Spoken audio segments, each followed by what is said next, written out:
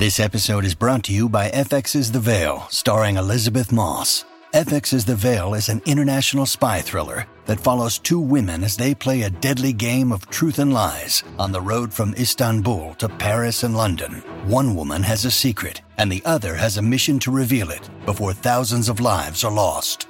FX's The Veil, now streaming, only on Hulu. Welcome to the New Books Network. Hello, welcome to the New Books in Jewish Studies podcast. I am your host, Ari Barbalat. Today, I am in dialogue with Dr. Mark Schneegert. He is a professor of biological sciences at Wichita State University in Wichita, Kansas. Today, we will be discussing his new book, Anthology of Religious Poetry from the Mexican Inquisition Trials of 16th Century Crypto-Jews, Paleographic Transcription and Translation into English, self-published by Open Charm LLC, 2020. Mark, it's an honor to be in communication with you today. Thanks. Great for having me. To begin, kindly tell us about yourself. Where did you grow up? What formative events inspired the scholar and academic you'd become as an adult? I was born in Brooklyn, New York, in Bensonhurst.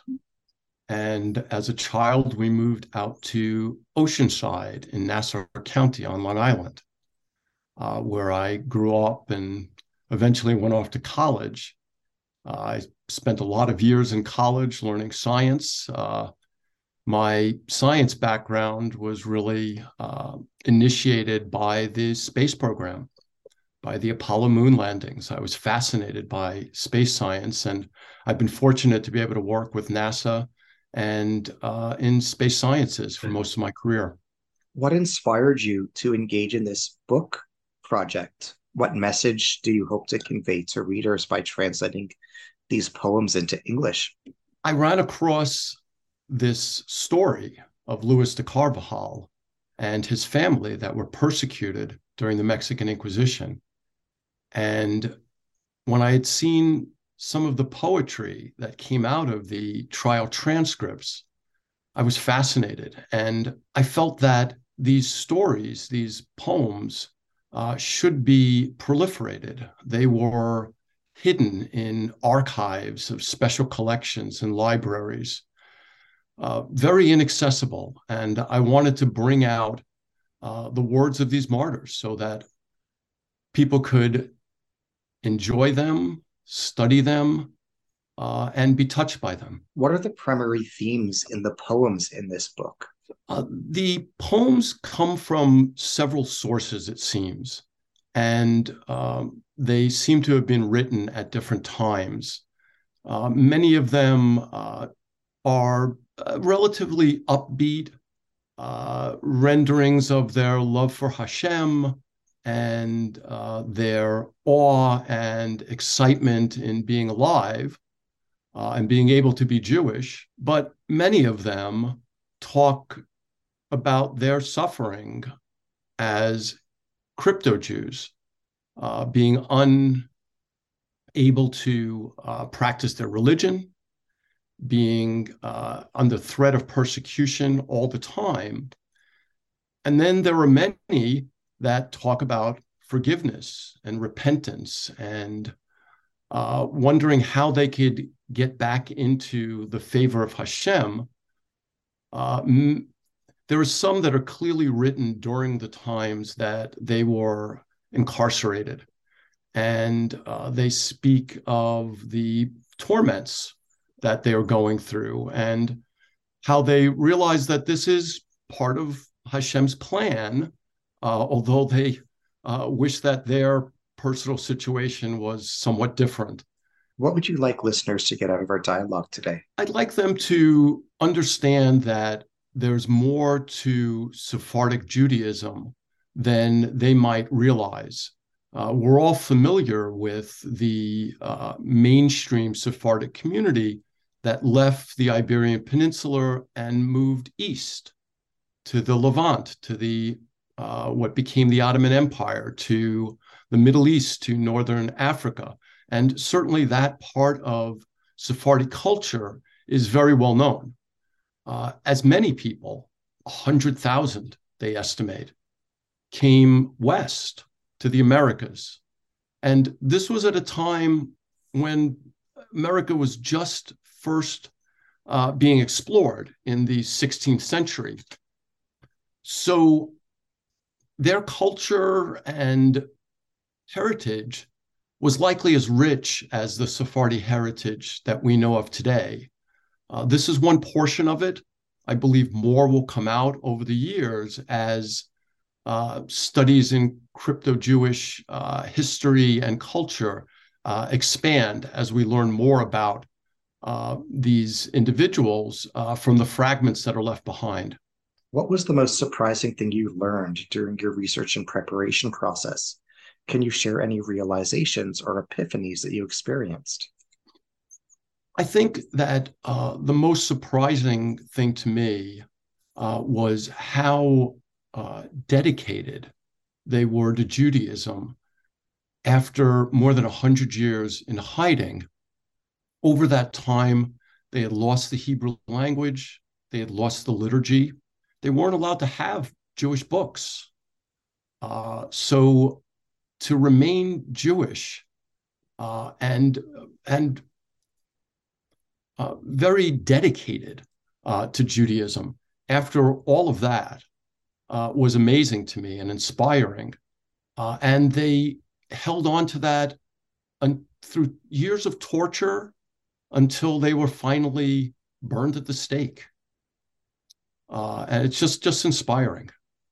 What are the most valuable compilations of converso poetry from the Inquisition preceding and predating your volume? Can you tell us about some of them? I'd say the most seminal work was by Obregon and Company in 1935. There's one central character in most of the stories about Mexican crypto-Jews, and this is Luis de Carvajal the Younger. He is an alumbrado, a mystic, and led his clan in Jewish studies and is probably the author of some of the poems that we have today. In 1935, Obregon transcribed the original trial transcript, which was a mixture of Spanish and Portuguese. And this was published as a volume. So this material was available, and within there are these poem fragments that I had extracted. So I think that was one of the most important starting points. A few pieces of poetry, a few couplets had appeared in El Libro Rojo, the Red Book, by Rivas Palacio, and he was a member of the Mexican royal family and was a historian, and he had collected a great deal of this Inquisition documents in the late 19th century. Eventually, to pay off debts, he sold some of these materials, and these are the materials that show up in collections around the United States and around the world. Most of his collection is in the Central Archives, the General Archives in Mexico City. So that was a beginning of it. In 1944, Alfonso Toro published a 2-volume tome on the Carvajal family. It includes a significant amount of poetry. It was all in Spanish to this point. None of it had been translated into English. But later, just preceding Toro's death, and then some years afterwards by a family member, that work was translated into English. The translations are sometimes have high fidelity and other times are kind of fanciful, taking poetic license. So there's a significant amount of poetry in that book. Perhaps 20 years later, Seymour Liebman, in my opinion, one of the greatest scholars in crypto-Jewish studies, worked with these manuscripts and uncovered many more materials and transcribed these. His archives are at Tulane University, and he published several books, including The Enlightened in 1967, which has some of the poetry, but long descriptions of the family and their lives. Martin Cohen also published a book in 1973, which was third printing was in 2010, and this is a very heavy scholarly work, very detailed, with lots of great research behind it, and some fragments show up there as well. Some famous pieces. There's a poem by Luis de Carvajal's grandniece, Leonor de Caceres, called the Sexton poem. And this one is fairly well distributed through several different works. Since then, there have been a few pieces here and there that were published. And then in 2000, Michelle Hamilton, who was at California, Berkeley at the time, published a paper that included several of the canticos 1 through 5, and some other pieces that weren't translated, but they were made more widely available because they were published in Sepharad, a well-known journal of Jewish studies.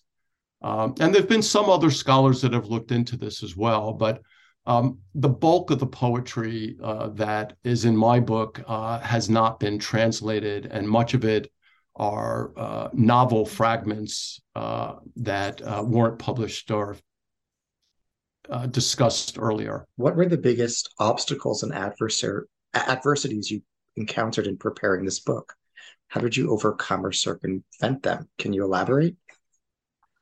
Certainly the most difficult aspect was the transcription from the original trial transcripts. The orthography, the language that they used, the way they spelled words is different than Spanish that we might be accustomed to, and different than Portuguese. Their handwriting was very different than what we would be used to today. Remember that they were writing with a quill, and you would expect that each word would be separated, but they're not. They would lift their pen when they needed more ink. So some of the words run together and some of the words are split in half. The letter shapes are very different.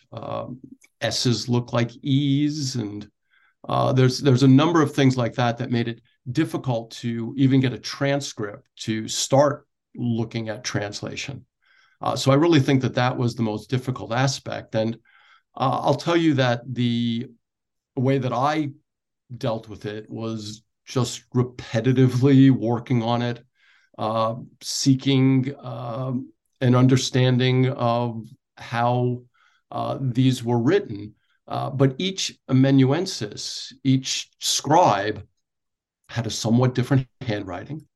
They used different abbreviations, and that made it very challenging to come across with a transcript, this paleographic transcript. Finding the materials was challenging, but because this is not an area where I do a lot of library research, fortunately, Seymour Liebman had made a grand study where he went through the index, the codex, for all of the materials known from the General Archives of Mexico, all of the materials related to Inquisition trials of crypto-Jews. And by making this 100-page list of all of the documents, allowed me to go through, find ones that were relevant to my story, and oftentimes it would accurately tell me where that document was today. reaching out to each one of these libraries to acquire the materials or get access to them is a time-consuming process, and many of these special collections require academic credentials that show that you are a scholar in this field and have the wherewithal to handle 400-year-old documents. So I'm a scientist by trade and didn't have that kind of experience, but the libraries and collections that I worked with were very kind and very forthcoming with the documents, often digitizing them for me so that I didn't have to travel to visit the documents themselves. How are fear and anxiety presented in these poems? Certainly, they're worried about their situation. Many of them were written while they were in captivity, apparently. But they always have hope that Hashem will see their plight, that Hashem will see that they are trying to follow the law as best they can, given their circumstances. And they feel that by doing this, that they will gain his favor and they'll be rescued from the situation. So there's many poems of repentance, asking for forgiveness for their iniquities. And so although there's a lot of descriptions of suffering, there's a lot of hope underneath that no matter how it turns out, it's part of Hashem's plan. They're part of that plan, and they know that in the end, it'll all work out for the good. In light of what you were just alluding to, how is teshuvah understood in these works? How is teshuvah relevant to the ordeals these individuals endured? Many of the poems talk about repentance. They reference the day of repentance, Yom Kippur. They have a pretty clear, I think, relatively modern understanding of return. They realize that, as all of us, we sin often, and that this separates us from Hashem. It separates us from the light, from the mercy, from the favor of Hashem. So they just want to clean themselves, cleanse this iniquity. And they realize that if that cleansing comes through these trials, so be it. They will continue to try and return to the proper path that they obviously feel that they have walked away from, even though that wasn't their intention. Although these poems are part of an oral tradition, who would have constituted the imagined, ideal, or intended audience of such poems? Well, I think at the time, they were just trying to maintain Jewish identity. They had lost much of the liturgy in Hebrew. They had no access to Talmud or a Jewish Tanakh. They really only had access to books that were approved by the Catholic Church. And they would look in those books to find Jewish themes that spoke to their Jewish character. And certain versions of the Bible were more favored for them and than others. And so in addition to these Christian sources, they've developed a liturgy of their own. They have songs about the Sabbath day. They have songs about being joyful in their lives, living the ways of Hashem. It was to pass on to each other, to pass down. Many of them came over from Portugal with them, presumably. They had been in exile or had been in hiding in Portugal for 100 years nearly before many of them came to the New World. So this was their liturgy in many ways. This is what they taught their children when they were old enough. It was dangerous otherwise when they were too young because they were in hiding. So they had this, and it wasn't that they were completely without written materials. These were educated individuals. Luis de Carvajal read Latin. He was well read and studied. They were wealthy individuals. They were merchants. So they had standing in their community. It was not an easy or popular activity to persecute these individuals. So during that time, they were studying heavily and teaching and learning about what they could about Jewish topics. Can you comment on the theme of forgiveness in these poems? What does forgiveness mean in this context? Well, they're looking for a way to get back into the favor of Hashem, to relieve their suffering, and to again enjoy the light of His mercy. So they speak about this and talk about their suffering and how their suffering is derived from their iniquity, in part. So they look towards Hashem for mercy, hoping that they'll be relieved from the difficult situation that they're in. Can you tell us about the history and lineage of the Carvajal family? Sure. The Carvajal family are from Portugal, which was not very well distinguished from Spain at the time. And there were a series of laws that were passed outlawing religions beyond Catholicism.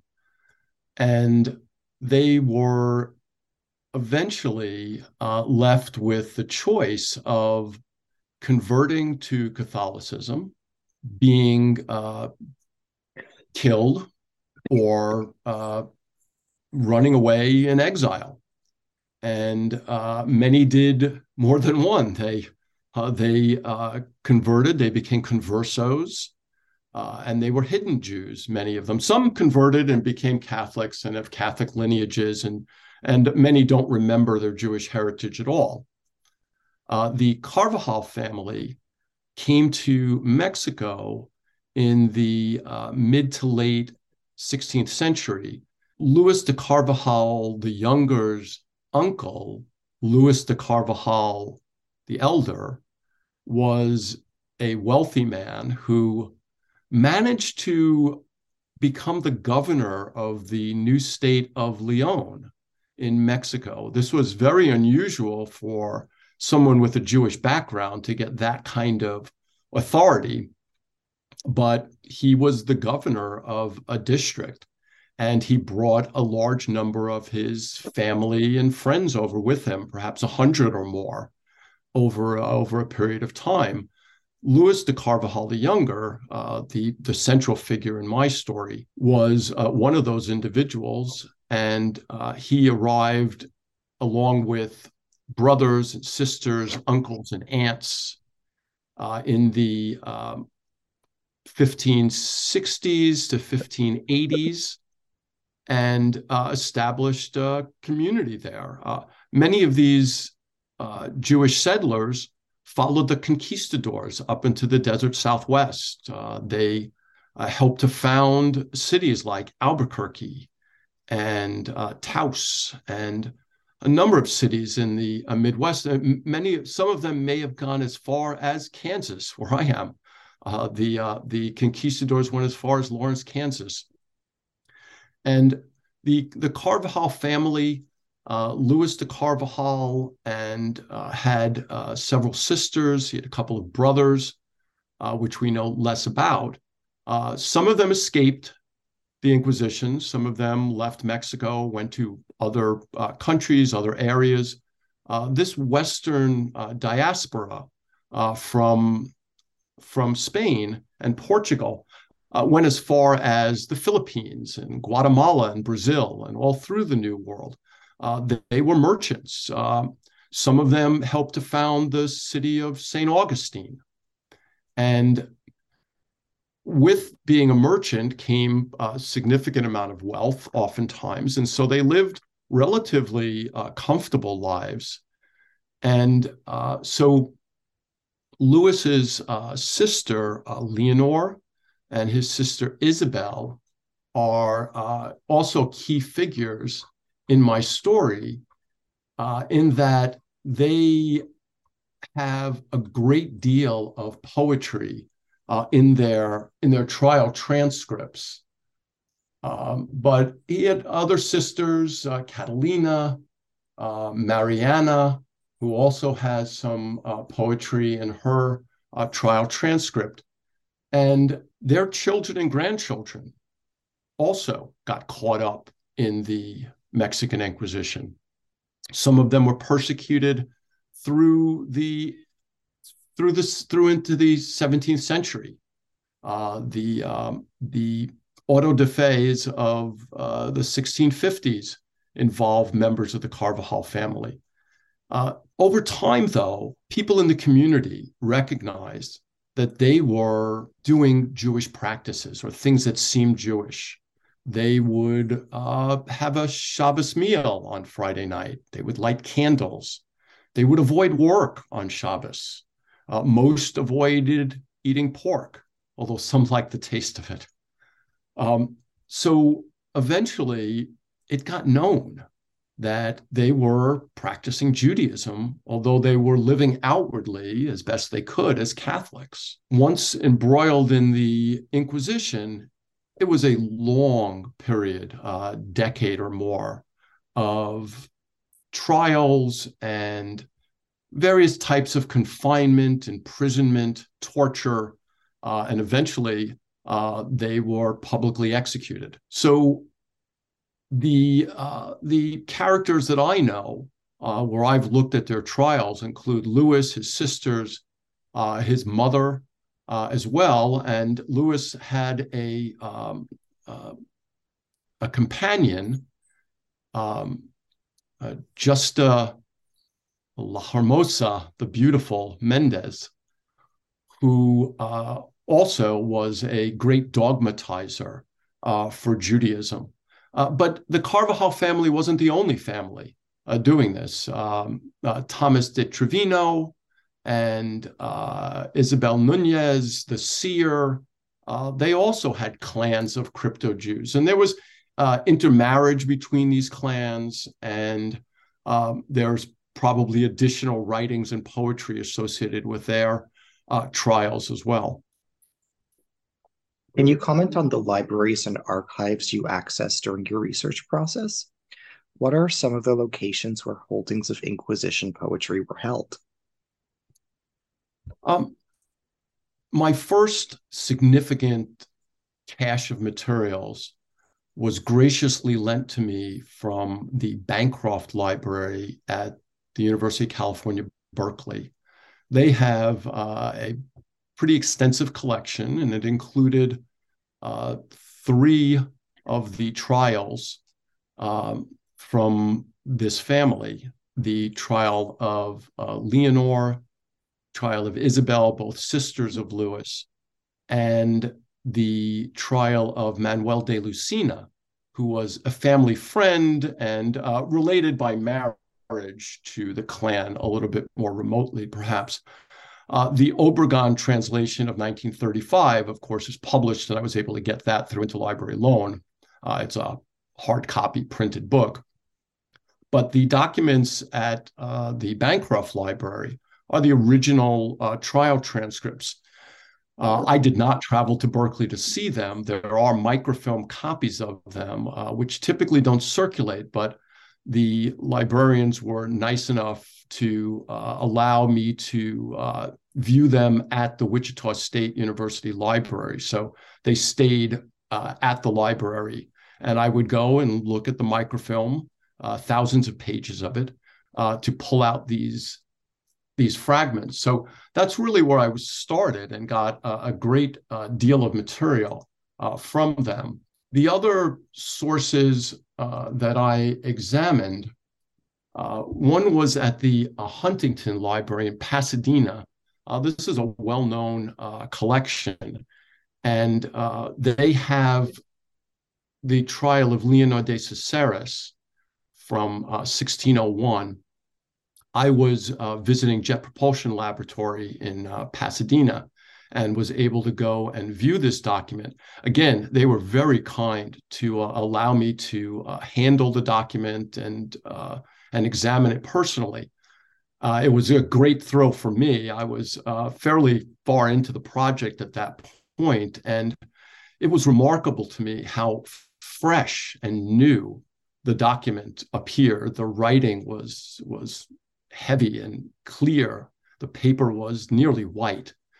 It was very exciting for me to be able to go through this material. In front of me was the signature of Leonor de Caceres. The inquisitors would make the prisoners sign their statements or confessions, if you want to call them that. So that was very exciting for me to be able to see this. And I photographed a number of pages and found new pieces of poetry in there that hadn't been reported, in addition to the two works that had been known, the Sexton poem and another. There are other Inquisition trials that have been published that are less directly related to my study, but those were available. Some of the materials that I have were part of the Liebman archives, which are still at the Tulane University at their Latin American collection. And a friend of mine was visiting New Orleans for a conference, and she was nice enough to photograph several hundred pages from the trials of Lewis's mother and Justa Mendez, Lewis's companion. There's still additional material at the Liebman archives to be found, and the next time I'm in New Orleans, I'll certainly go and take a look. At the University of Pennsylvania, the Kislak Center, the Lee Collection has several trials from related members of this clan, Manuel Diaz and Goncalo Ferro. And some of these have small fragments of poetry in them that I was able to find. They have some of their collection digitized, and I was able to get access to those. Jewish Theological Seminary was helpful in providing documents to me as well. They even digitized material that I could look at. One of the sources that I found that you might not expect is from the family history centers of the Latter-day Saints.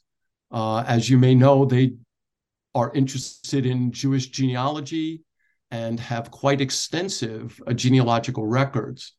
The pieces that I found were just small fragments that were originally from the Liebman archives, I believe, and they were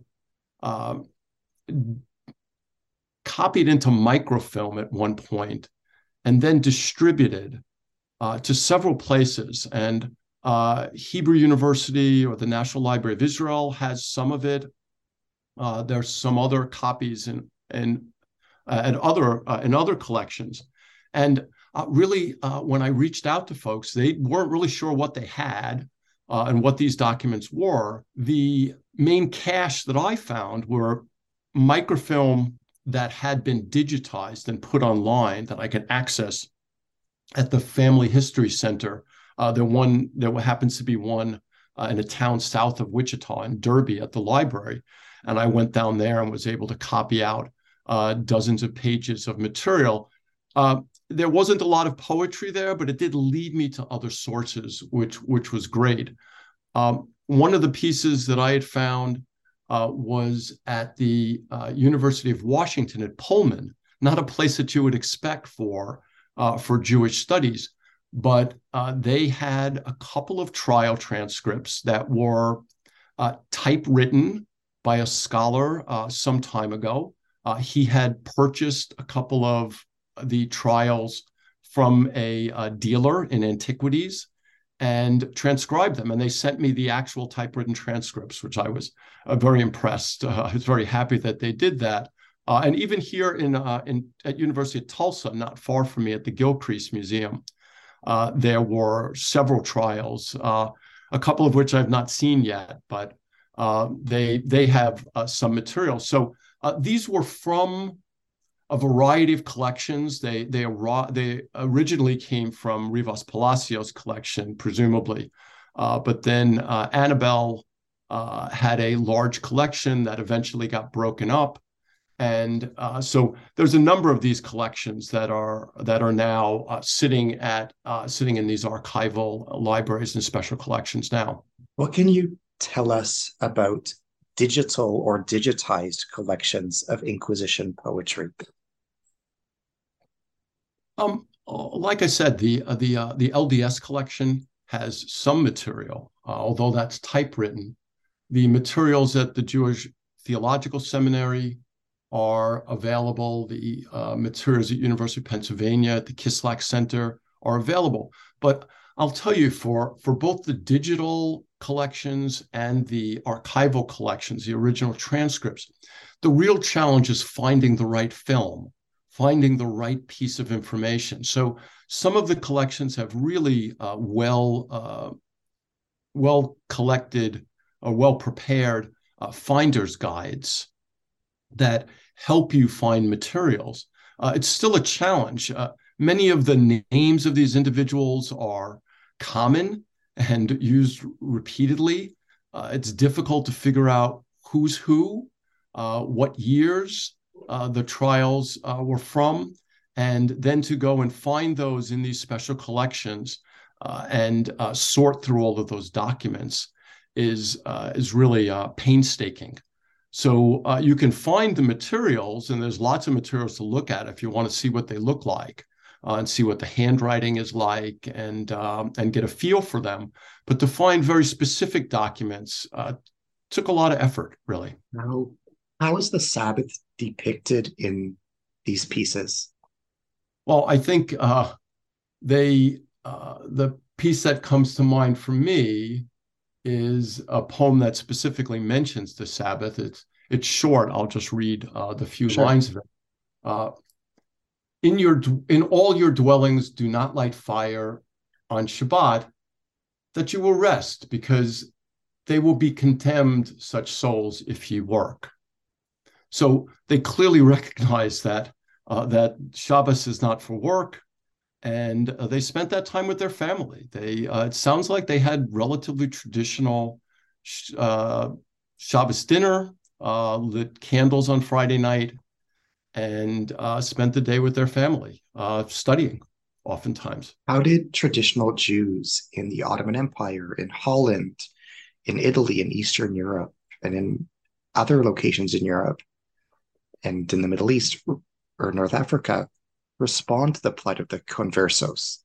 What was the spectrum of opinion? What kind of help was available? Well, certainly in France, the crypto-Jews, the conversos, found a more secure location. Although Jews were persecuted in France at that time as well, it wasn't to the same extent. They didn't outlaw Judaism to the same extent, and they could live relatively good lives there. The Jews that went west really lost contact in large part with the rest of the Sephardic community that we know today. Although they did travel more widely than you might imagine for the 16th century.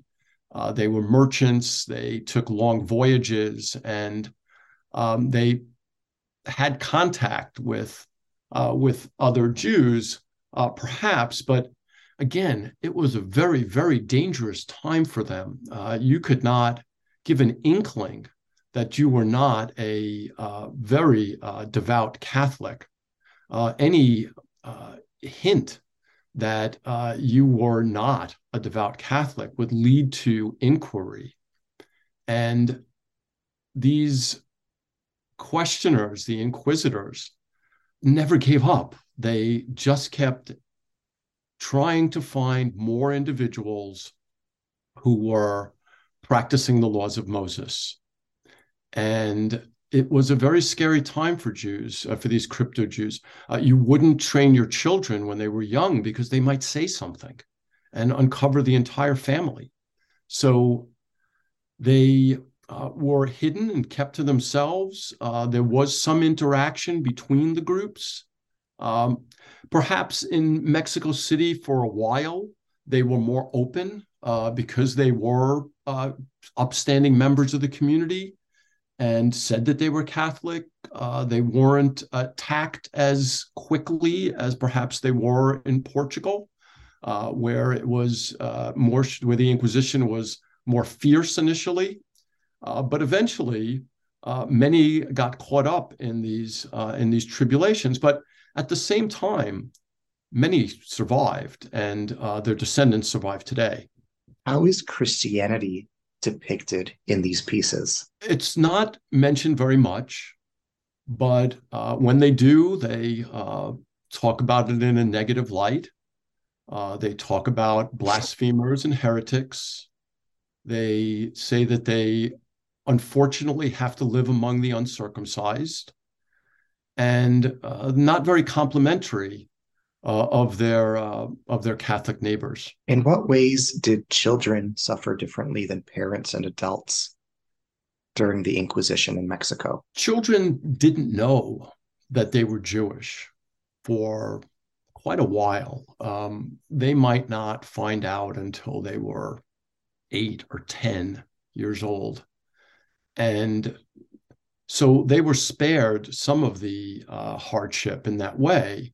When the family got embroiled in the Inquisition, Lewis's sisters, a couple of them, Mariana and Ana, were very young, too young for the Catholic Church to prosecute them. So they were brought to convents where they were watched, and they were trained in Catholicism. And Mariana, I think, is a classic figure here. They essentially waited until she was old enough before they put her on trial. And there are some classic artwork of Mariana and her execution in the auto de fe of 1601. She was just confused about what was going on. Here's a quote from her, which says, "Which is better, to believe and say you do not believe, or not to believe and say you believe?" It's a terrible situation that they were in because they didn't want to give up their Judaism. They couldn't. They couldn't fully accept Catholicism. And at the same time, they couldn't be who they were as Jews. She is depicted in the artwork. There's 2 classic pieces of her execution. One, she is tied to the stake and burned. And the other, they would garrote her first. So they show her being strangled with a wire. Presumably that was more humane than being burned alive. So if you accepted Catholicism, if you kissed the cross, even on the way to the pyre, you would get this relief of being killed in what they saw as a more humane fashion. I don't believe that any of these characters accepted Catholicism on the way to being murdered. After years of torture, to finally give in the last moments does not seem in character at all for these individuals. This, to me, is propaganda to say that they did eventually see the truth of Catholicism, to lessen their story as folk heroes, so that their martyrdom was not as potent as it might have been otherwise.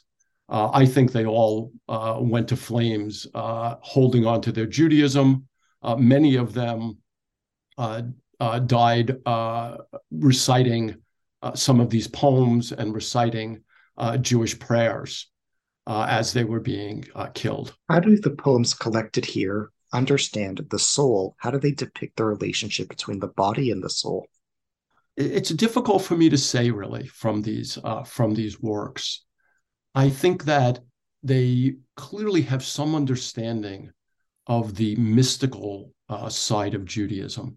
They have some understanding of Kabbalistic thought.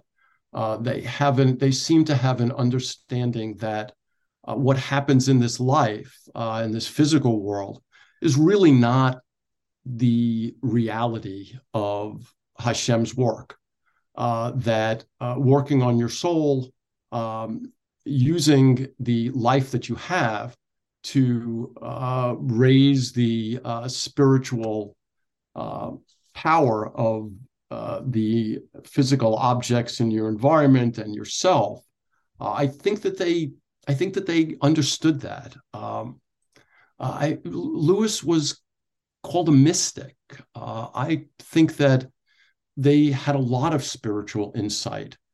And given the torments that they went through, those are the types of trials that build character. Those are the types of trials that bring out aspects. This is why we get trials and tribulations in our lives, so that we can learn more about ourself, and not our minds, but our spirit, and improve our spirit and recognize the things that are truly important in this life.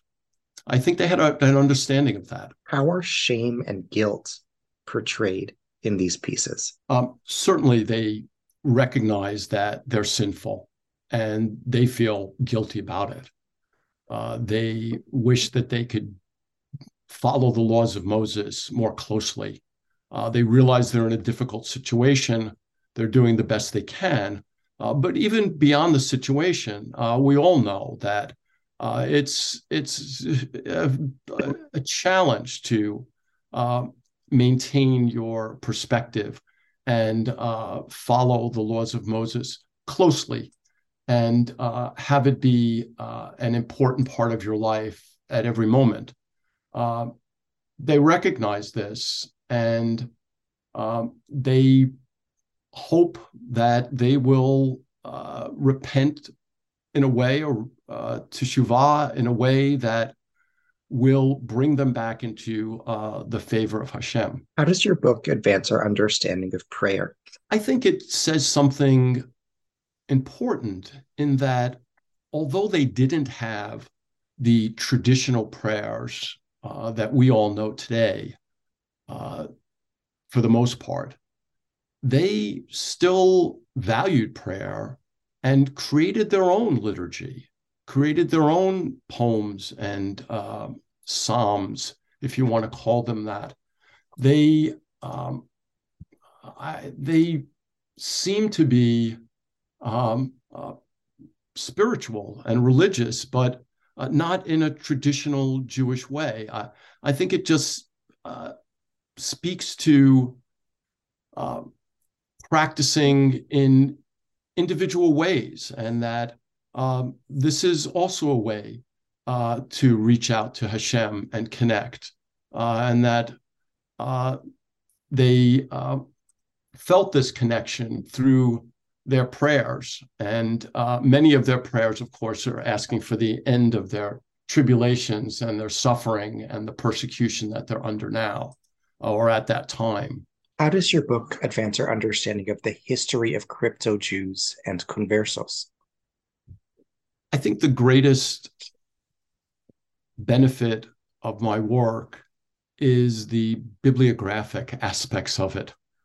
Believe it or not, the gathering of these materials together, and where they came from, and having them available to true scholars in this area. Again, my training is in microbiology and space sciences. I'm not going to likely write a deep thesis on the cultural aspects of this community, but others will. And the bibliographic work that I did is tedious, time-consuming, perhaps a little boring for a real scholar. But now that the materials are available, I'm hoping that individuals will use them for scholarly work. I believe that there's many thesis documents and stories to be told from these poems. There are scholarly pursuits in this area now. Ron Pareles at Yeshiva University is running a project called Translating the Americas. It's not looking exactly at this collection of poetry, but looking at other documents that Louis de Carvajal had written during his life. He had written Last Will and Testament. He had written letters to his sisters. The inquisitors would give him pen and paper at times to let him write because they hoped that he would say something that would incriminate another member of his community. So they encouraged him to do some writing. Some of those materials still exist and have not been translated. One theme which frequently arises in the poems is that of divine punishment. How do the poems presented here think about divine punishment? It seems to me that they do make a connection between their iniquity and the punishments that they're getting. But at the same time, they recognize these tribulations as part of the broader story of Hashem's goal to teach us in a way where we return to him with a more open heart. So they see it as a necessary evil in part, but they surely wish that it wasn't happening. It's just overwhelming for them. How is the Inquisition in Mexico remembered in contemporary Mexico and beyond in the contemporary West? Can you comment on the phenomena of collective memory and collective amnesia in play in regard to the Spanish Inquisition in general and the Mexican Inquisition in particular? What I'll say to that is that the descendants of these crypto Jews have lived in Mexico and the desert Southwest throughout Latin America and South America for centuries now. Many of the descendants have been practicing Catholics for all of this time. However, perhaps their grandmother would go down to the basement and light candles on Friday night. And when the child would ask, "Why are you doing this?" she said, "Oh, don't say anything. This is just what we do in our family." And so many descendants of crypto Jews had recognized that there's something Jewish about their family. They didn't even know that there were crypto Jews. They didn't know the story of the Inquisition. Perhaps half of the founding members of the major cities of the desert Southwest were crypto Jews. Today, many of these crypto Jews are finding their heritage again. There was a very large genealogical study done by Jeannie Milgram that has hundreds of thousands of names. So the descendants of crypto Jews can go and look for their family members, look for their family tree, and realize that they have Jewish roots. Of course, they've been living as, the family's been living as Catholics for generations, so they need to convert back to Judaism. And this is happening in large numbers. There are congregations dedicated to crypto Jews, the Anusim, that are returning to Judaism. Rabbi Stephen Leon in El Paso is perhaps the most famous. There are stories and books and movies about his work. He is in El Paso and has a synagogue down there that caters towards crypto Jews. There's another group in Albuquerque doing the same thing. So the descendants of crypto-Jews, and we're talking millions of people. We're not talking a handful. We're talking many millions. In fact, one study of a family in Brazil, of a great dogmatizer there, estimates that there are 500,000 of her descendants living in Brazil today. There's a lot of descendants, and a good portion of them are from the Carvajal family. Many of them have the name Carvajal, or one of the other family names that we see. So many are returning to Judaism and converting back. And with that, Portugal has recognized the error of their ways, and several years ago set up a system where Sephardi Jews with Sephardic heritage, can obtain citizenship in Portugal. So some individuals that were descendants of crypto-Jews in Mexico are rediscovering their Judaism, converting, and moving to Portugal. So this is something that's only been going on for a decade, not less than a generation. So I think there's going to be a lot more of this. I think it's going to become a strong and vibrant community over the coming generations. And through that, we're going to put together, through bits and pieces and family stories, more of the cultural heritage of the Western emigration of Sephardi Jews. What kind of knowledge or education in the Bible did converso women in Mexico likely receive? How would they have known what they did, however little it was, as is reflected in their poems? Can you elaborate on how converso women in particular would have come to know what they did about the Bible or of Jewish scriptures? In what ways was this similar or different from men? How did men who were conversos come to know what they did about Bible, Jewish scriptures? What was the difference in male and female knowledge and access to knowledge? It's not surprising, perhaps, to hear that the education of children was left predominantly to the women of the community. So they were passing down a lot of these traditional songs and stories to their children. The men were, at least Luis de Carvajal was educated and could speak Latin, and had a fair amount of training, it appears, or at least a lot of study of biblical sources and related literature. It's not clear to me how much of this was transmitted from men to women and how much of it was studied directly by the women themselves. There's a good article by Emily Colbert Cairns, who is in Rhode Island, at University of Rhode Island, I believe. And she wrote an article talking about women's roles in the society and what we can learn from these crypto-Jews. One point that she makes is that the story of Queen Esther was very important to the women of this community.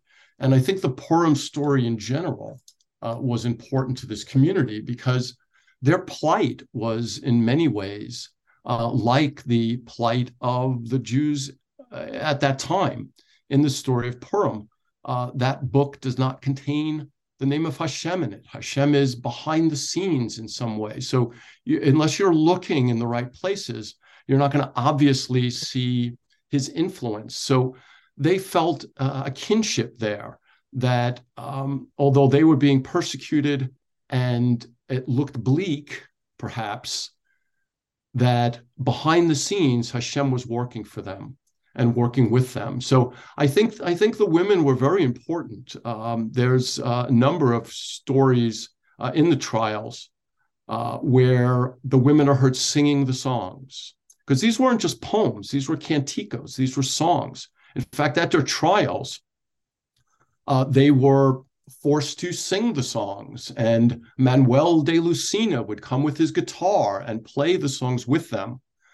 So these were songs, they would hum them. Nobody knew what they were humming. They would sing them if no one was around.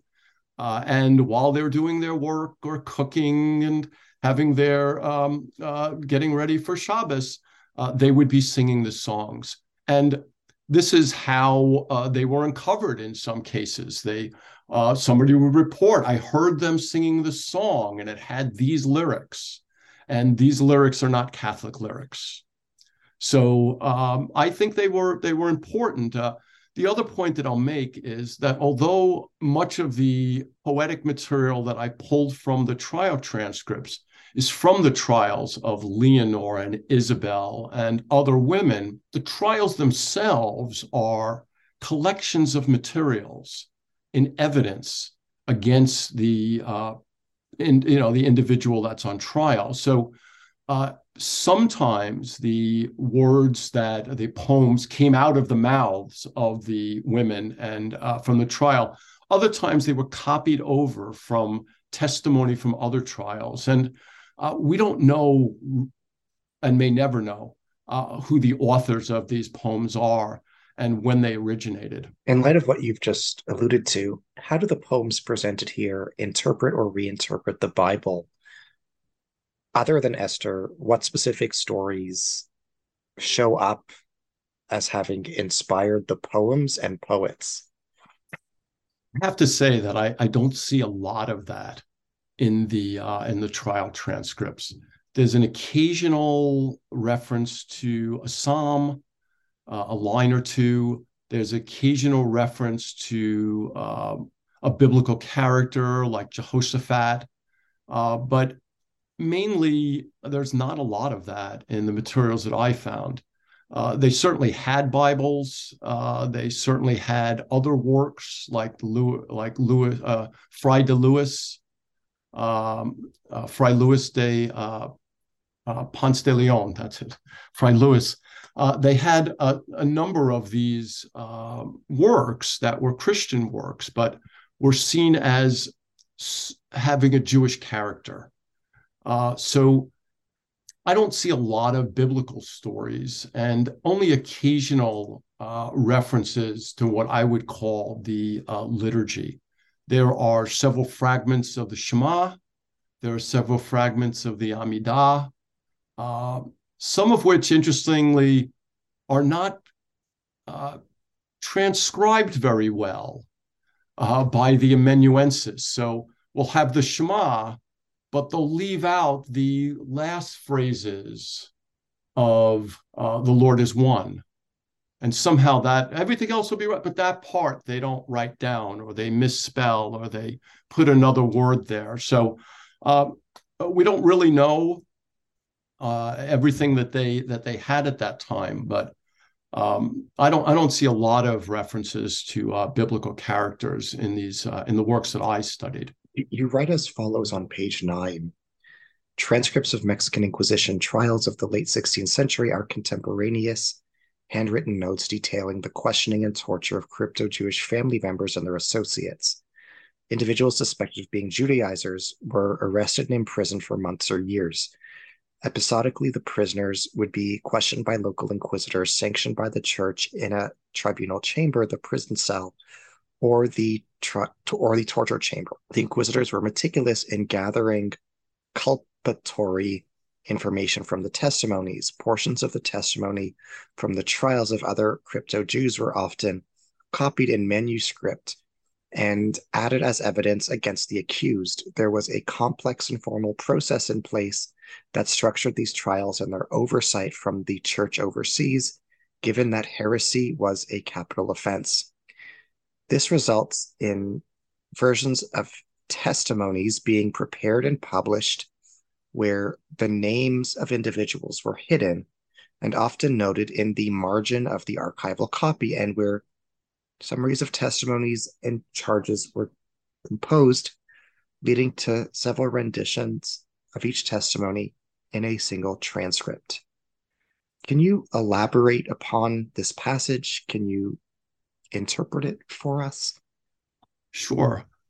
It's a lengthy process for the church to put someone to death.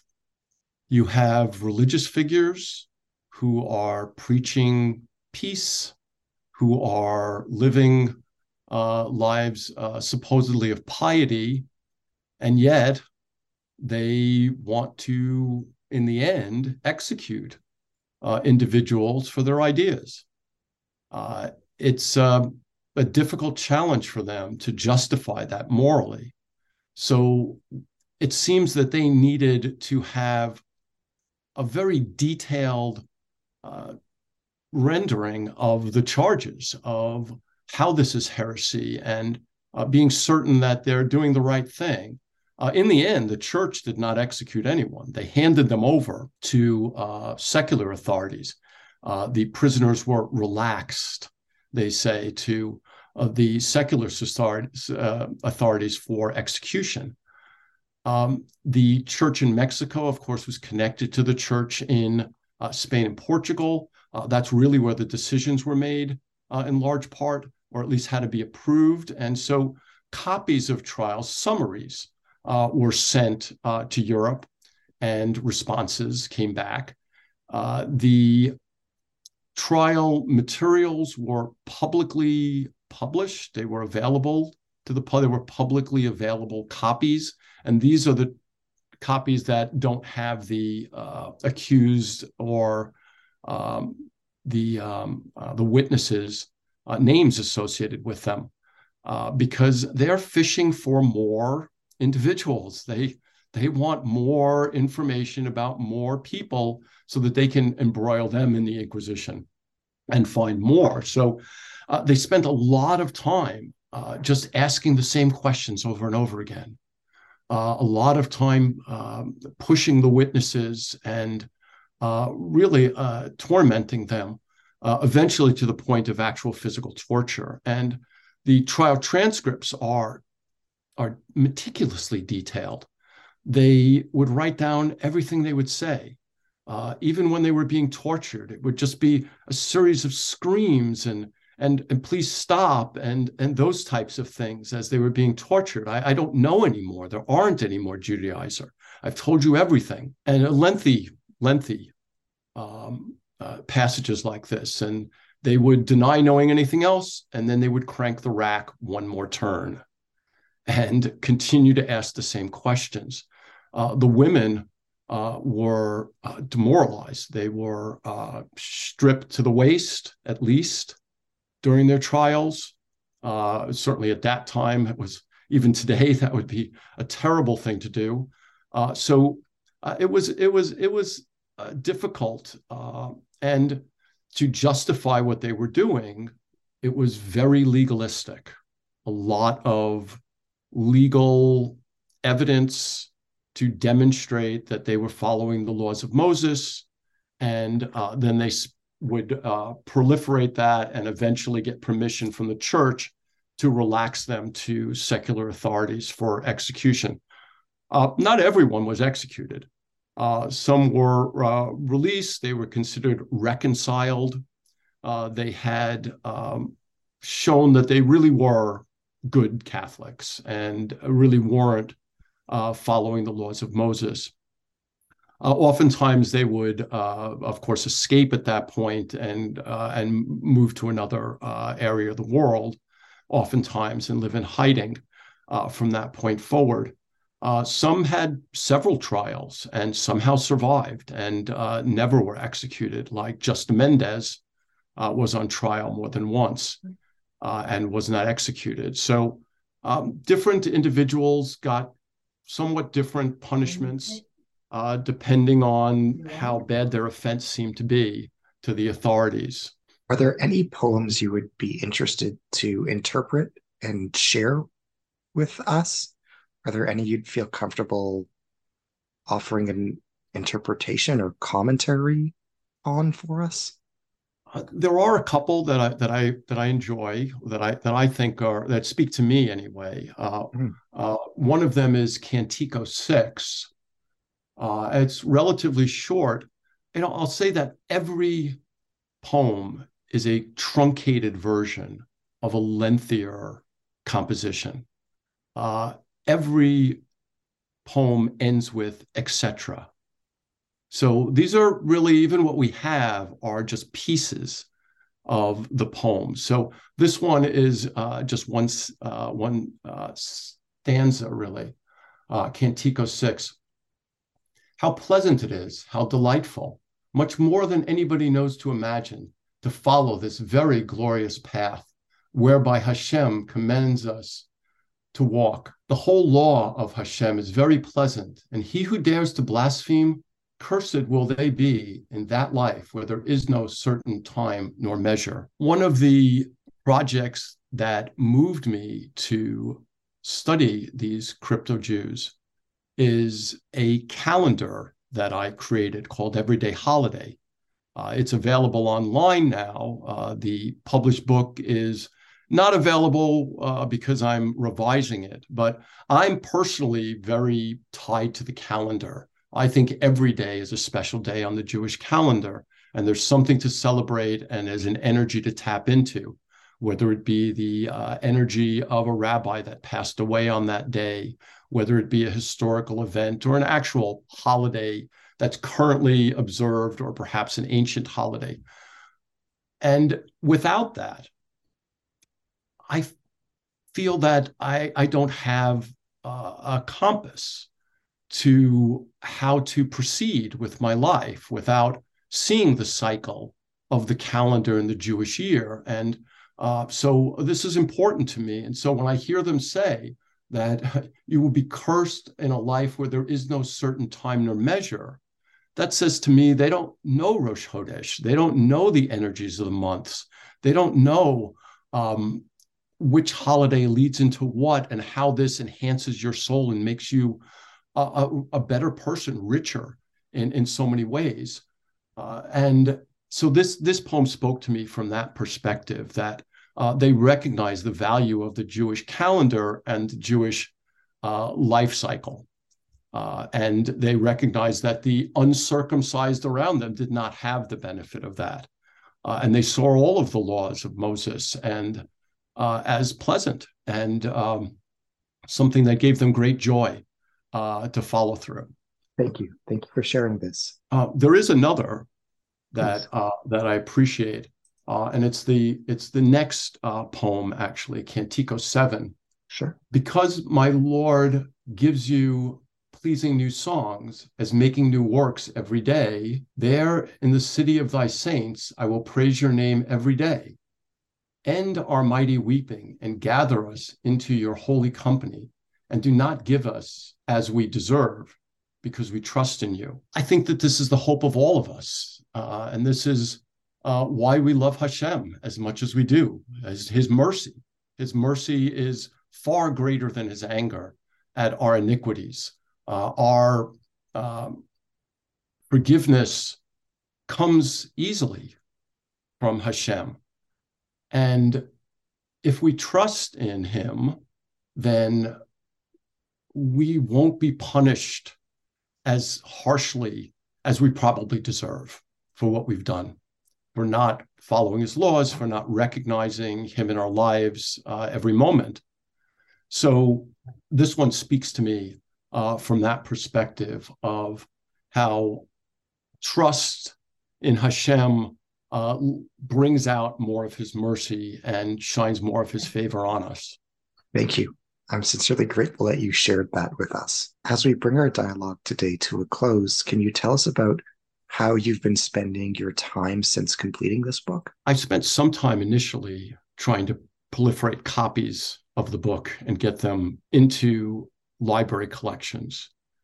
To me, that extends the work in time, especially if I can get the book accepted by a special collection, because those are typically not broken up. Many of them are author-signed copies so that they have a longer life in the library shelves. I won't live forever, but perhaps these works will remain available to the public for a long time. So I spent some time doing those types of things for anthology initially. The project that I went back to is Everyday Holiday, the calendar project. I realized that many of the entries are not as accurate as I might like them to be. I use secondary sources that weren't as accurate as I might like them. And it was really written for me. And so that I had the calendar. There wasn't very consistent formatting. The entries weren't consistent in the information that they included. So I've been going through those thousands of entries with today's technology, being able to access vast quantities of knowledge on the internet, to find several sources for each date, for each yahrzeit, for each historical event. So I've been spending some time going through that book, perhaps the last 2 or 3 years. It might be another year or two before I finish that process. That's been my Jewish studies project of late, but I'm waiting to see what inspiration comes next. I wish you only the very best in such pursuits. Thank you. Well, thank you.